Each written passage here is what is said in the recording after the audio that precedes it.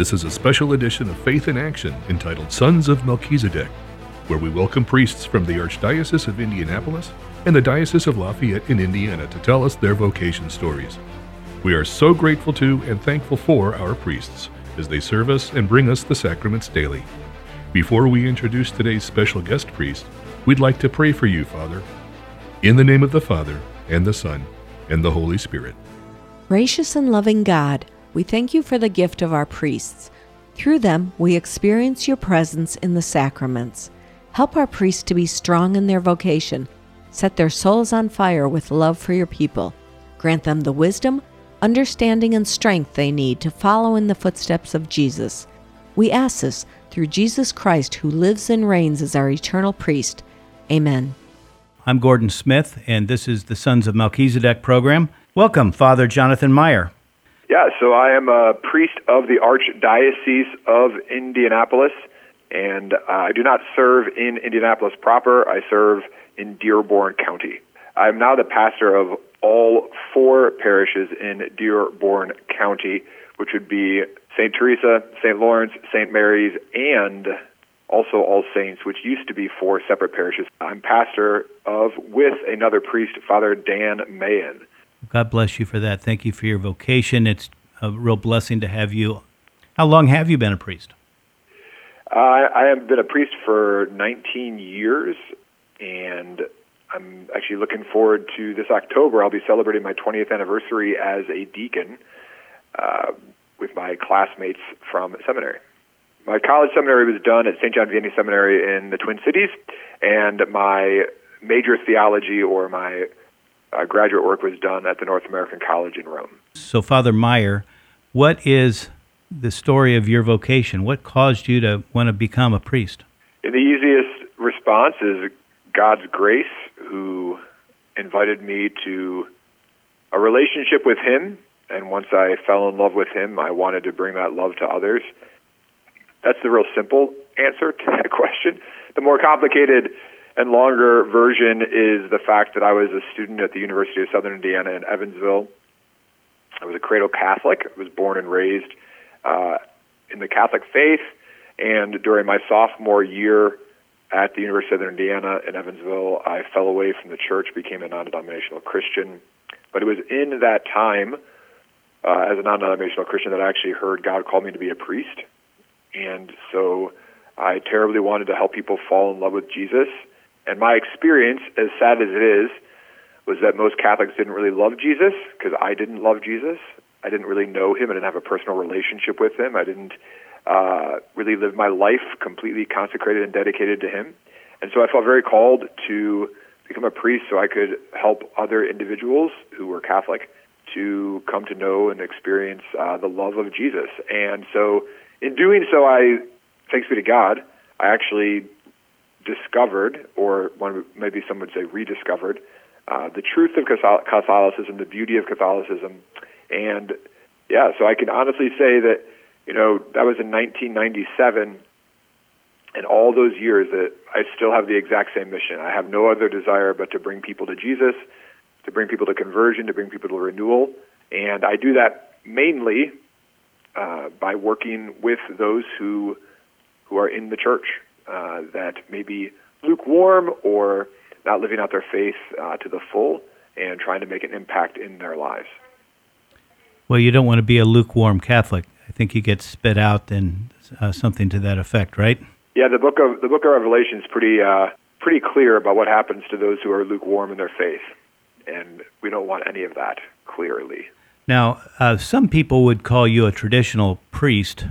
I kind of call you the original Catholic classic because you're a Catholic priest, and I love that. I love that. But tell us about what that means to you, wearing a cassock and demonstrating a true love for the church and all the honor and mysticism that goes behind that. Yeah, no, it's a good question. I think it's a very interesting question within itself. Like, what does it mean to be a traditional Catholic? I mean, so I always like to say, like, I'm not into politics. I'm into just being authentic. So I live out my Catholic faith to the full every single day. And to do that means that you embrace, like, as a Catholic, we embrace all that is good, all that is true. And so I want to live my faith to the fullest extent. So this means that I love our Blessed Mother. I love the saints. I love the Eucharist. It also does mean that I love to serve the poor. I take, every single year, I take about 70 high school students down to Appalachia, and I spend a week in Appalachia with these young people ministering to the poorest of the poor. And so to be Catholic is to encompass it all and not to live in small little pockets. But it also means that we shouldn't reject our past and think that somehow our past is bad. And so, I mean, yes, things have changed so much in the church in my 19 years of being a priest. I mean, when I was a newly ordained priest back in 2003, wearing a cassock was considered to be some sort of big political statement, and it caused, people to talk and conversations. Thanks be to God, I think we've moved on beyond so much of that silliness. Our focus is a lot different now, but I personally would find the word a traditional Catholic to be somewhat offensive in the fact that there is only one way to be Catholic, and that is to be faithful to the Church. I don't know any other way. I don't think putting political lanes on conservative or liberal, I don't think those actually really ever do much good. But we are called to embrace it all. So we as Catholics should be living the fullness of the faith in all that we're doing. That is what it is to be Catholic. You're either lukewarm or you're living it to the full. And I don't think it's about a political spectrum. I think I agree with you, because all those labels are ways to divide people, not to join them together. So. Yeah, you asked earlier before we started the show. You asked who my favorite saint is. And my favorite saint is Saint John Vianney, and he's a saint that gets rejected by a lot of people because he has been labeled. He's been labeled as an extremist. He's been labeled as one who did physical mortifications and spent 14 hours in the confessional. So that because of that, we need to push him away. But if you actually look at the life of St. John Vianney, he founded an orphanage. He taught children every single day catechism in the church building. He lived his life in union with the poor and for the poor. And so when we think about these two, often the two extremes we look at is a priest who loves the liturgy and loves the Blessed Sacrament is on one end of the spectrum, and then the other end of the spectrum is the priest who loves social work and loves revitalizing communities and being with people on the peripheries. And that dichotomy is just not true. In the lives of the saints, it's the both and. And that's what you see in the life of St. John Vianney, you see it in the life of Dorothy Day, you see it in the life of Mother Teresa, and we have to allow ourselves to embrace the fullness of the truth. It's not either or, it's both and. I get that. Amen. And St. John Vianney was, and he is a special saint for priests, but I understand that might be one of your favorite sacraments as well. I do. I love hearing confessions. I love celebrating Holy Mass. We do a really beautiful thing. I'm here with another priest, Father Dan Mahan. We do 2 times a month, 2 Fridays out of the month, we spend 12 hours in the confessional. We call it 12 hours of grace. So 2 Fridays out of the month, people know that they can go to confession from 9 a.m. to 9 p.m. And it has just been a huge outpouring of conversion and renewal, but also of great habit forming for individuals to know that that is available to them.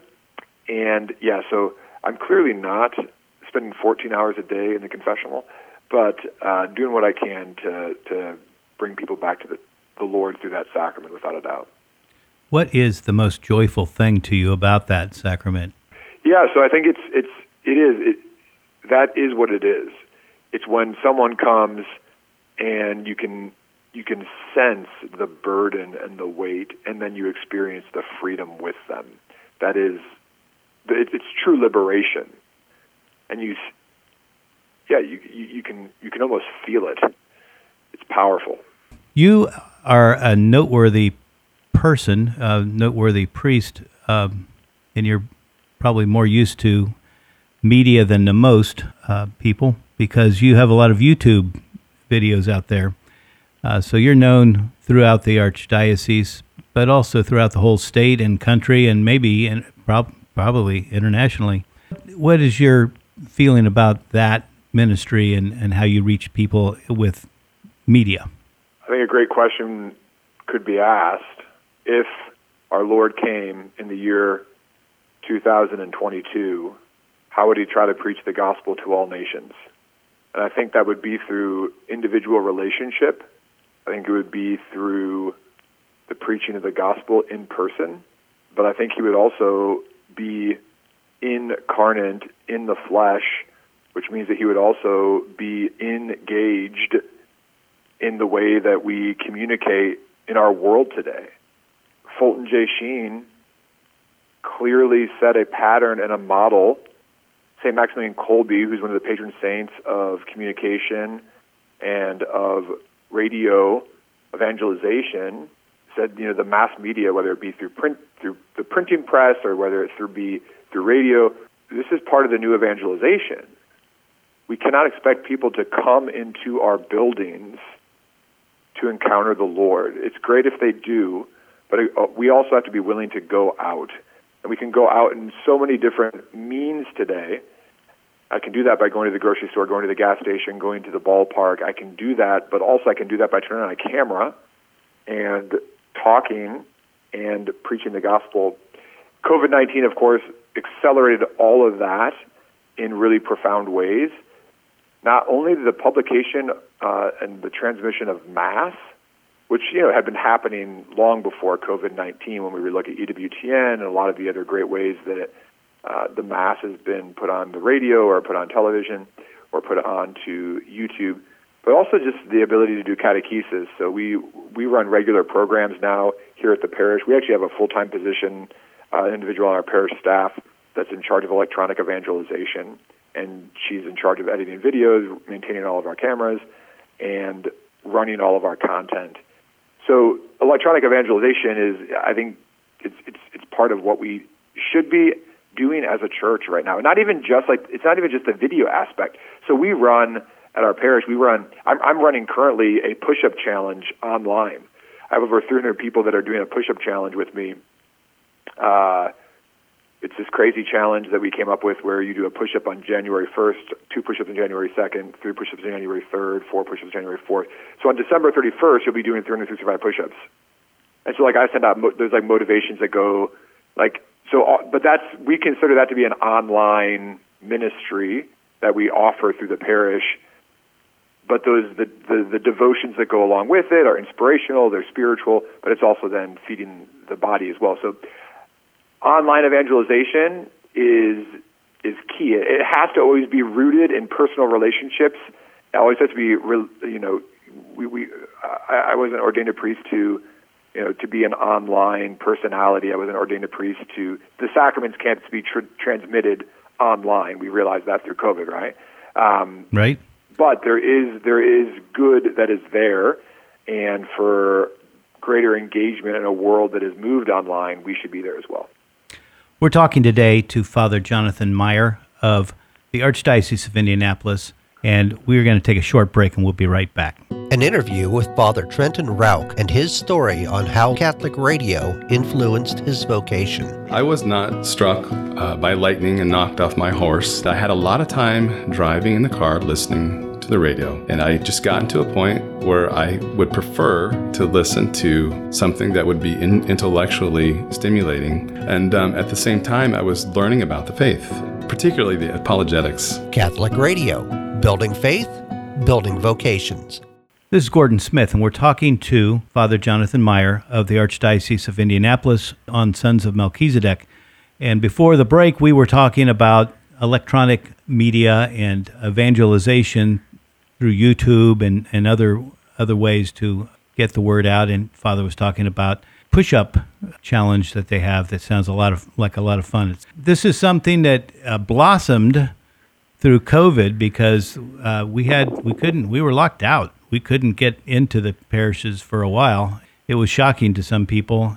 Those people did turn to the internet, and we figured out how to put the Mass onto our big screen in the living room off of our cell phones and laptops, and we did all that.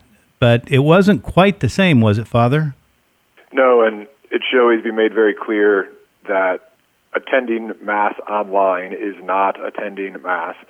It exists for some good purposes. It's good, particularly for the homebound, the sick, those in hospitals and nursing care facilities, those who are unable to come out of their home. It also is good. I have many people that follow our Masses online. They go to Mass at their parish, but it might be possible that their parish doesn't have music ministry, or they don't have well-trained servers, or the preaching is not what they would like it to be. They go to Mass to attend the Holy Sacrifice, to be present on Calvary at the Mass. They go to Mass to receive our Lord in Holy Communion. They go to Mass to be with their parishioners, but they also want to come and watch maybe a Mass that they might consider to be more edifying liturgically. And so that's all a good thing, but we really should be physically present at the Holy Sacrifice of the Mass. We really should be receiving our Lord in Holy Communion. That is what our Lord desires. He did not come via the internet. He came via the flesh. Body, blood, soul, and divinity, I think. Yes. And that's an important thing that you bring up there, because that's how we receive the sacrament of Jesus Christ. But in the next 2 years, we're having a Eucharistic revival and conference in Indianapolis this year, and for the first time in many, many, many years.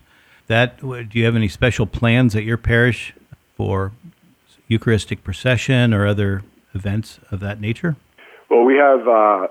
in our county, we have 5 Corpus Christi processions that we do, all in conjunction with the Feast of Corpus Christi. We also host what is known as the Intense Catholic Youth Conference, which is a 3-day event for high school youth. This year is actually on Corpus Christi weekend, the 9th, 10th, and 11th of June here in Dearborn County. We've had 600 young people attend the conference the last 2 summers. We call it Intense because the young people actually camp in tents. So we call it the Intense Youth Conference. That way you don't have to worry about hotels and all the cost that's involved with them. And the retreat is actually hosted for the most part outside. So there's information about that. You can go to intenseyouthconference.com. Also, we're very blessed to have a perpetual adoration chapel at All Saints Parish.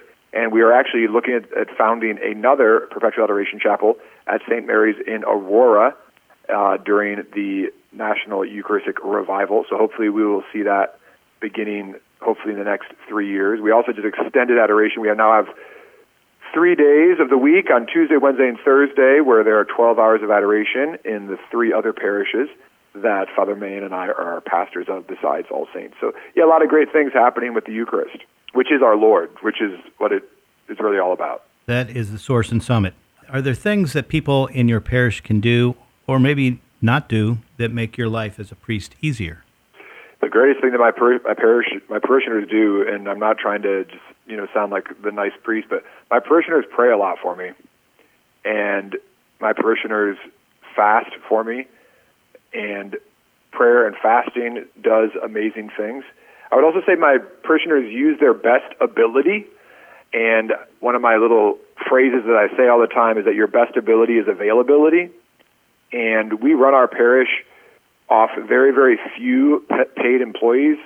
Our parish is run mainly off of dedicated volunteers who give of themselves to the parish and to her ministries, and so they use their best ability, which is making themselves available to whatever it is the Spirit is leading us in. And I would just add with that as well, like my parishioners also are constantly open to seeking best practices and trying to find new ways to look at things from different perspectives. So I believe that one of the phrases that isn't said enough in the Catholic Church is that normal is toxic.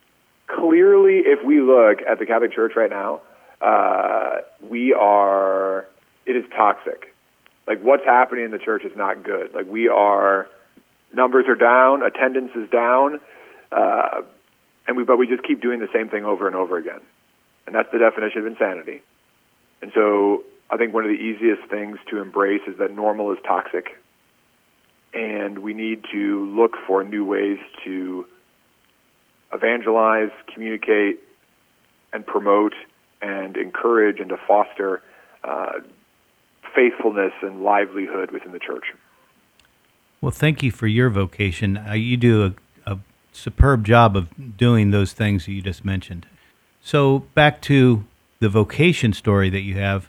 There are parents listening right now that have boys that are of that age where they might be thinking about a vocation. Are there certain things that those parents should do or encourage or not encourage to encourage a vocation in that young man? Great question, Gordon. I would first, number one, fast and pray for your son. Number two, be not afraid. People often think that the life of a priest is lonely or overburdened or too hard work. And I just the priesthood is amazing. There's studies on the priesthood, and they have the happiness rates of priests, the satisfaction rates among priests is at the top of all professions. It's not a profession, it's a vocation. So do not be afraid. It is a beautiful, beautiful, good life. And then I would say get them talking to priests. Help them to get to know priests. There is a fear in our world because of, I think, the abuse crisis about allowing young men to have relationships with priests. Invite priests over to your home for dinner, Sure. Where you're able to be with them, with the priest, so they can grow in a relationship with them. And then I would also just say, make sure your young person is engaged in living out the faith daily. So you are the first seminary as parents, and so how are you forming your? And this should actually be any parent, not just a parent of a young man who has a young man that wants to be a priest, but how are you forming that young man to be a Catholic who lives their faith to the full? So does your son go to confession on a regular basis? Does your son go to adoration? Does your son have good Catholic friends? Those are all questions I would hope that you would be well, gosh, I hope that my priest hears confessions and goes to confession. I hope my priest prays in front of the Blessed Sacrament and encourages adoration. I hope that my priest faithfully teaches and faithfully preaches and wants us to know the faith to the full. I hope that my priest has good priest friends and is involved in priestly fraternity. So those are things that I should be actually forming in the life of my young Catholic that is entrusted to my care. And we need to encourage young men to be true men, real men that respect women, that respect their mother, respect the holy things of the church and our Blessed Mother as well. That's something this society seems like it's emasculated men in many ways, and that's something. No, it's very true, Gordon. The one of the biggest problems, the crises that we have in our world right now is fatherhood. It's a crisis that we have in marriage. It's a crisis. I see it. I'm a coach, and I see it among peers. The anger and the way that men even treat other men it scares me. What happens in your home? If that's how you act when you lose a football game, what do you do when your wife or your child does something wrong at home? How are we teaching our men to be men of virtue and of valor and of truth? How are we teaching them to, what is their language? What is, but also how do they treat women? How do they look at women? What is their, can they even enter into a relationship with someone? Or is their whole life spent on the internet where they don't even have human relationships? Those are all human formation aspects. Is my son able to engage humanity? Those are powerful questions. But yeah, the respect of women and the respect of chastity and purity is huge. Well, I know ladies that are treated with respect and dignity may or may not show their appreciation, but I know inside they really do appreciate that. So we do need to raise up as men and be strong, virtuous men that show a good example to our sons. And you do that as the father of your flock. So thank you for that in your vocation. And you mentioned something a moment ago about men that are on the athletic field. What do you do as your hobby? So I coach in my 12th year of coaching cross country and track at the public high school. I coached for several years in Jennings County prior to coming to Dearborn County, I've been at East Central. This is my 9th year coaching at East Central High School on the cross-country team, and I find great joy, and it's been a great gift. Great gift. So that's a public high school, and you're a Catholic priest. Does that create any problems, or is that just another blessing that the public school has, that a Catholic priest would take his time to do that? I would hope that they would see it as a blessing. I hope that that's the case after 9 years. But, yeah, it's so I'm at a public school every day and have the opportunity to work with really, really good young people, Catholic and not, and to form them on the field and off the field as well. It's a great gift. We're talking today to Father Jonathan Meyer of the Archdiocese of Indianapolis and down in Dearborn County. I want to thank you, Father, for your time today and bless your efforts down there. You have an annual men's conference, too, that's probably coming up again in several months, right? We do. We host here at All Saints Parish what is known as the E6 Catholic Men's Conference. You can find our website online, E6 Catholic Men's Conference, and it is the largest Catholic Men's Conference in the state of Indiana at this point. We're not trying to brag about that, but we have had the opportunity to host really, really great presenters and speakers and to enliven men in the Catholic faith and to bring non-Catholic men into the Catholic faith through evangelization. Our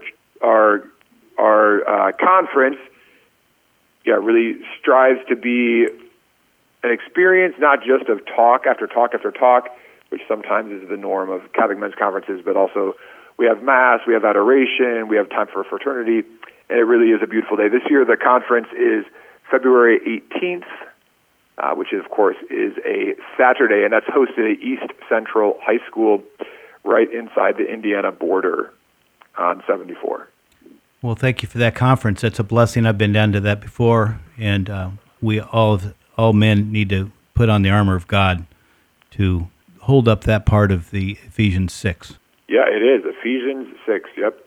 The E6 Catholic Men's Conference. So God bless that effort as well. Thank you again, Father, and we have been talking today to Father Jonathan Meyer of the Archdiocese of Indianapolis. God bless you, and thank you for your vocation. You've been listening to a special edition of Faith in Action entitled Sons of Melchizedek. Join us again next time when we'll feature another priest from the area. If you are interested in having your priest appear on this show, please contact us at Catholic Radio Indy. You can hear the Holy Mass every day at 8 a.m. right here on Catholic Radio Indy.